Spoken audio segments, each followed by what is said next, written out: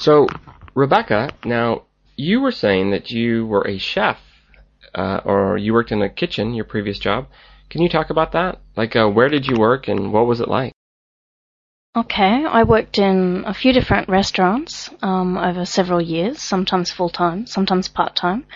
Sometimes I worked in busy city restaurants, and other times just small cafes doing breakfast, that kind of thing. Okay, so you must have had a really busy routine. Can you describe what's the typical work day when you're a chef? Well, usually you start preparing in the afternoon, and that's the quiet part of the day. You don't have any customers. You just come in and you chop up all the vegetables and things you need to do like that.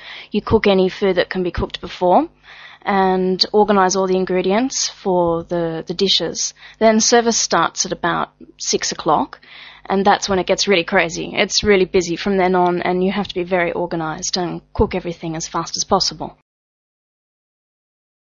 Okay, sounds like a pretty busy schedule.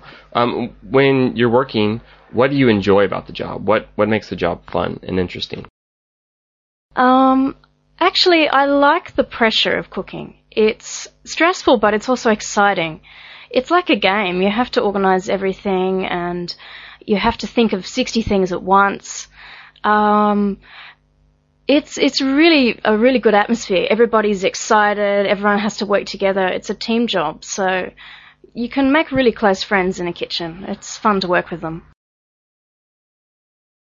Is there anything you didn't like for maybe the smell of the food or getting dirty or things like that? No, that didn't bother me, but I used to travel home after work on the bus sometimes, and interestingly, even when it was full, I would always have a seat to myself because the smell of the food gets into your clothes, your hair, your skin, everything. You smell like 50 different kinds of food. That's not a good thing. Wow. Well, so did you have dogs or anything when you got home that they would be like craving for you to walk through the door?